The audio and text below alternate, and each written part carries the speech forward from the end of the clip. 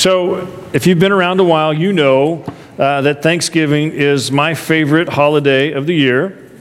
Because whoever comes up with an idea where you're going to spend time with your family, eat a lot of food, and watch the Dallas Cowboys play at 4:30 in the afternoon, they had me in mind. All right? That was a great idea, and I think we should do it every month. That's just my opinion. But it's really a lot more fun when the Cowboys are 8-1. All right? Sorry, Jags fans, but I'm having fun, and I'm enjoying the ride while we got it. All right? But I know that when we come, and it's hard to believe Thanksgiving is here, but I know when we come to this time of year, for some people, it's so easy to be thankful. Because God's been so good. You've had so many wonderful things happen. It's been an awesome year. And you come to Thanksgiving, it's like, yeah, I'm really thankful. For others, it's like, man, I just don't have a lot to be thankful about this year. It's been a tough year. And it seems like at every turn it's been difficult. It's been heartache after heartache and disappointment after disappointment. And Thanksgiving is really a struggle. And I think that's true for so many people. I know a week ago Saturday when we had the feeding, and thank you so much to everyone who volunteered. We fed so many people, but we had to turn people away because there were so many people desperate for food. And we turned away 40 families just because we ran out of food. But we go through that experience, and I watch the line, and I see them, and I see people, and I'm reminded every time how good God's been. You know, I've never had to wait in line for food. I've been close, but never have. And so there's so much to be thankful about, and God has been so good and just keeps giving. And sometimes I think we overlook that. Well, Joel's already read the 100th Psalm, and that's where we're going to camp out today. So I want to ask you to turn with me there. And it's on page 597 if you're using the Pew Bible. And I need to give you a little background about it. The 100th Psalm is probably a call to worship. And the idea was it would be the first song that the Jewish people would sing as they came into the temple. And it was a song that would remind them of why they were there. And so they would come into the temple courts, they would come into the gates of the temple, and they would celebrate God. And it would be the first thing that happened, and they would remind themselves why they had gotten together. So let's read it again. Psalm 100. Shout for joy to the Lord, all the earth. Worship the Lord with gladness. Come before him with joyful songs. Know that the Lord is God. It is he who made us, and we are his. We are his people, the sheep of his pasture. Enter his gates with thanksgiving and his courts with praise. Give thanks to him and praise his name. For the Lord is good, and his love endures forever. His faithfulness continues through all generations. Now, I want to camp out in verses 3 and 4 today because I think it's really helpful for us in Thanksgiving and here in our day and time in our country. And so verse 3, again, says, Know that the Lord is God. It is he who makes us, and we are his. We are his people, the sheep of his pasture. Now, for the Jewish people, here's what that phrasing would have meant. It would have reminded them of their full and complete dependence on God. It would have reminded them completely how everything that they had and everything that they needed to survive and everything that they'd done throughout history, that they were fully and completely dependent on God. And so they used the terminology of sheep and talked about how we are the sheep and God is the shepherd. And that's a theme that happens all throughout Scripture. The 23rd Psalm, the Lord is my shepherd. You go on through the Old Testament and you see that over and over again. In the New Testament, Jesus calls himself the Good Shepherd. And he says, my sheep know me and they know my voice. And that analogy of God being shepherd and us being sheep is consistent throughout Scripture. And it's something that would have made perfect and total sense to the Jewish people. Because sheep and shepherding was a big part of their economy. All right? Now, I was raised in the city. I was a city boy, knew nothing about sheep or cattle or goats other than they were there. And in the cattle part, I enjoyed eating, but other than that, really not much about it. And then I married into my wife's family, and my wife's maiden name is Farmer. I've told you, I married the farmer's daughter. But the farmers, when they retired, became ranchers, not farmers. And I know that gets all confusing, but my father-in-law had cattle, sheep, and goats. Okay, I knew nothing about them when I came into the family, but I learned a lot quickly. Okay, and so goats you don't even want to talk about. They're straight from hell. They're horrible animals, and they're just mean. All right, cattle are very gentle to humans, but other animals they won't tolerate, and they'll chase after them unless they are mad cows, and then they get eaten. But then there's sheep. And again, I didn't know anything about sheep until I'd worked with my father-in-law with sheep. And sheep have these amazing, fantastic characteristics to me. And first of all, sheep are really dumb. Okay? I don't know any other way to say it, but they're really dumb. Right? I mean, if they're in a pasture that runs out of grass, they won't go find a new one. Right? It's taught if the leader jumps off a cliff that the rest of them will go too because it just seems like a good thing to do, right? So that's what they say. I don't know if that's true. I never saw that.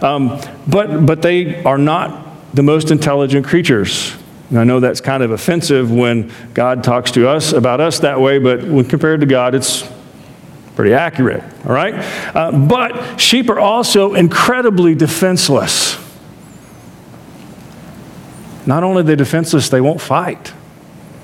And so when you look at the stories of David, when he talked about how he killed the lion and the bear before he fought Goliath, that was stuff he really had to do as a shepherd. You would watch over the sheep, you would count them, you would make sure they were all there, and you would watch for predators. And it was your job to chase the predators away because the sheep had no chance.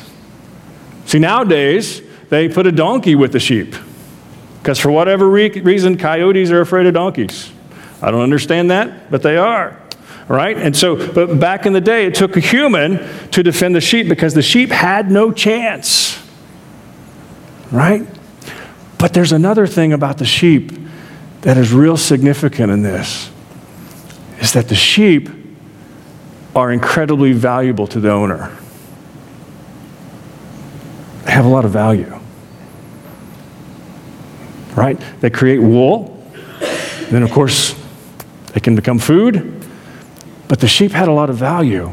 And so they were worth defending, and they were worth caring for, and they were worth protecting. And so when the Jewish people would come to worship, and they talked about God being the shepherd, it was like, yeah, God is our protector and our provider. He's the one that cares for us. Because when sheep ran out of grass, the shepherd would have to lead them to a new place to eat. And so God would care for them and meet their needs. And so they would come to worship and they would remind themselves first and foremost that God is their protector. God is the one who meets their needs. God is the one who provides everything that they have. And so they begin worship there.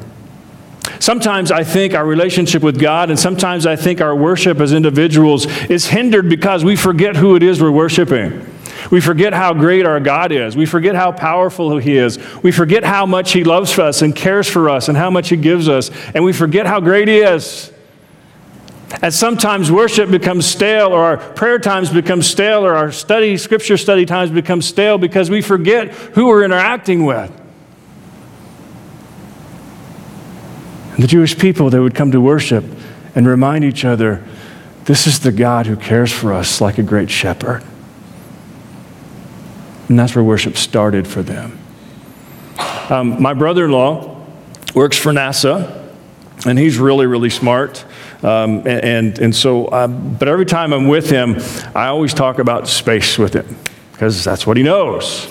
So I talk about how long is it going to be till we get to Mars? And where can I buy a ticket to send people I don't like to go there? How much is it going to cost? Oh, I can't afford it. that kind of thing. But anyway, one day we were talking about space, and he just has all of these incredible insights. And so he was talking, and he said, I've come to this conclusion that I'm 99% certain there's no other life forms in space. We're the only ones. I was like, 99%? That's a lot of certainty. Why would you come to that conclusion? He said, well, we've seen a lot. And because of the Hubble telescope and other things, we've been able to see a good portion, not anywhere close to all of the universe. And he said, there's no way we're anywhere close to doing that. He said, but if you take as much as we've seen and you extrapolate out, his word, all of what we've seen to the rest of the universe, it's really highly improbable there's anybody else out there. I said, okay. I accept that. I have no idea what you're talking about, but I'll take that in, and I'll believe you because I don't know. And he said, but you know what's really awesome about that? If that's true, which I fully believe it is, our God made all of this for us. Now think about that. And then he begins to talk about the size of the universe and how big everything is.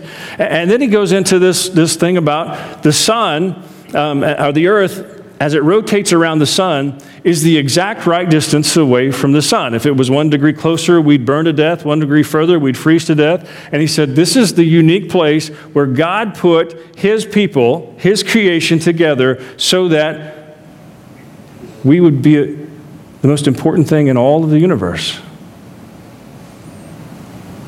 That's pretty awesome.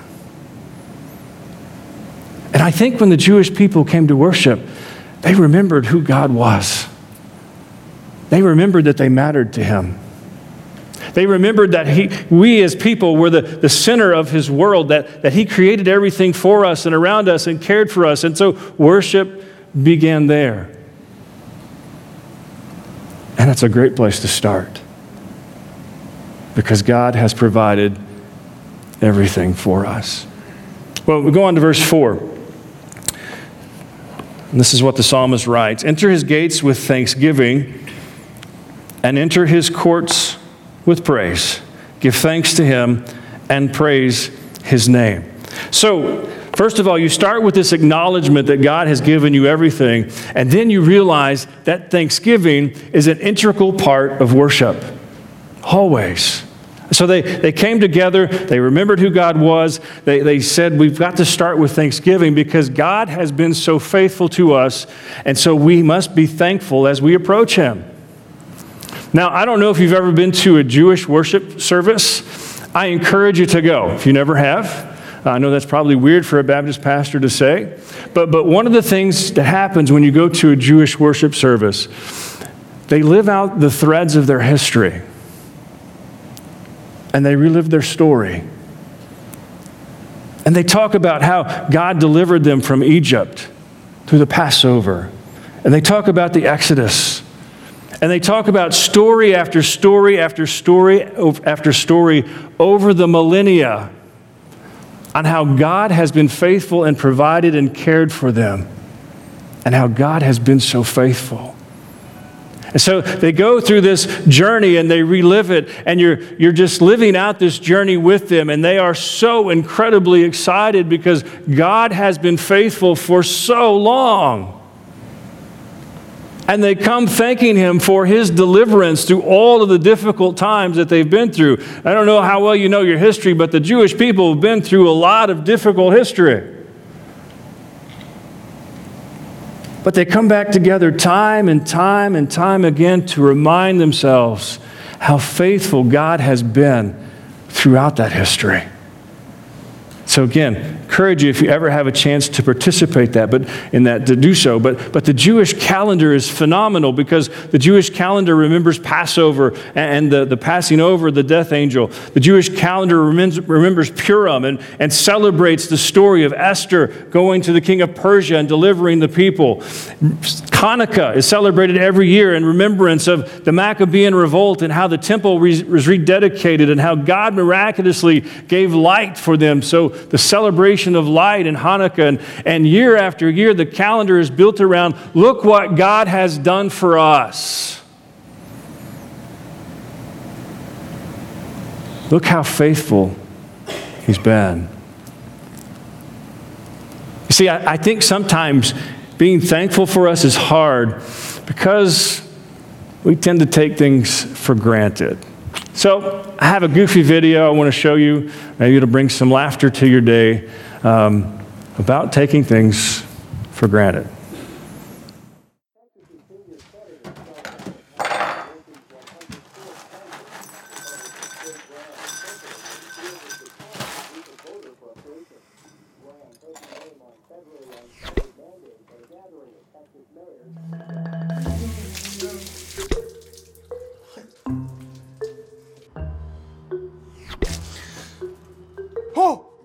That's all. Seriously?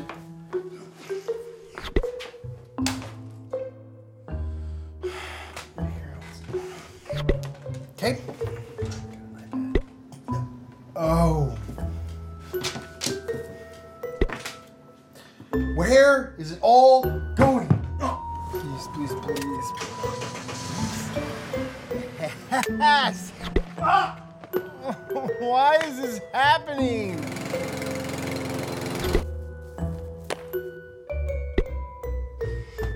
No! It's 1278. All right, let me get your, no, buddy, no, buddy, no, buddy. Hey, honey, are you taking things for granted again? Yeah, I guess so. All right, well, is there anything you can do about that? Because we really need to do some laundry. Lord, will you please give me a more grateful heart? Buddy! My car! Okay.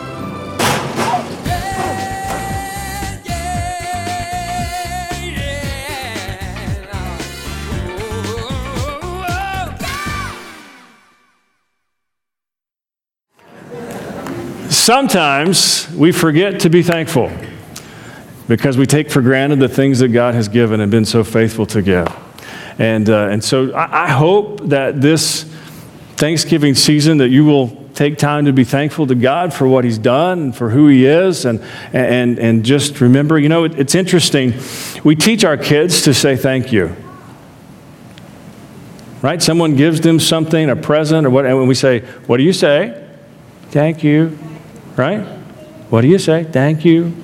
Why do we do that? Because we know that the person that has given them something didn't have to do it. And we want them to understand how special it is that people say thanks. And so I want to challenge you, and I got to tell you, just be honest, there are many times, not many times, there are some times I walk in here and thankfulness is not the first thing on my brain. Sometimes it's other stuff. Whether it's church stuff or personal stuff or whatever it is, sometimes thankfulness is not the thing that jumps off the page to me. But we're missing out on a great part of worship if we aren't thankful. So I want to challenge you this Thanksgiving season to stop and truly thank God for all he's given. Now, I want to look just real quickly at the last verse. For the Lord is good, his love endures forever, his faithfulness continues through all generations. One of the amazing things about God is that he continues to love us. Have you ever been amazed by that? Have you ever looked in the mirror and think, wow, God still loves me? And yet he continues to love me, even when I don't deserve it. What an amazing God. And so this holiday season, there are a lot of things we could focus on that are negative. There are a lot of things we could focus on that are hurtful or difficult or whatever. But the truth is, God has been incredibly good to us. And he was especially good to us when he sent his son to die for us. Pray with me.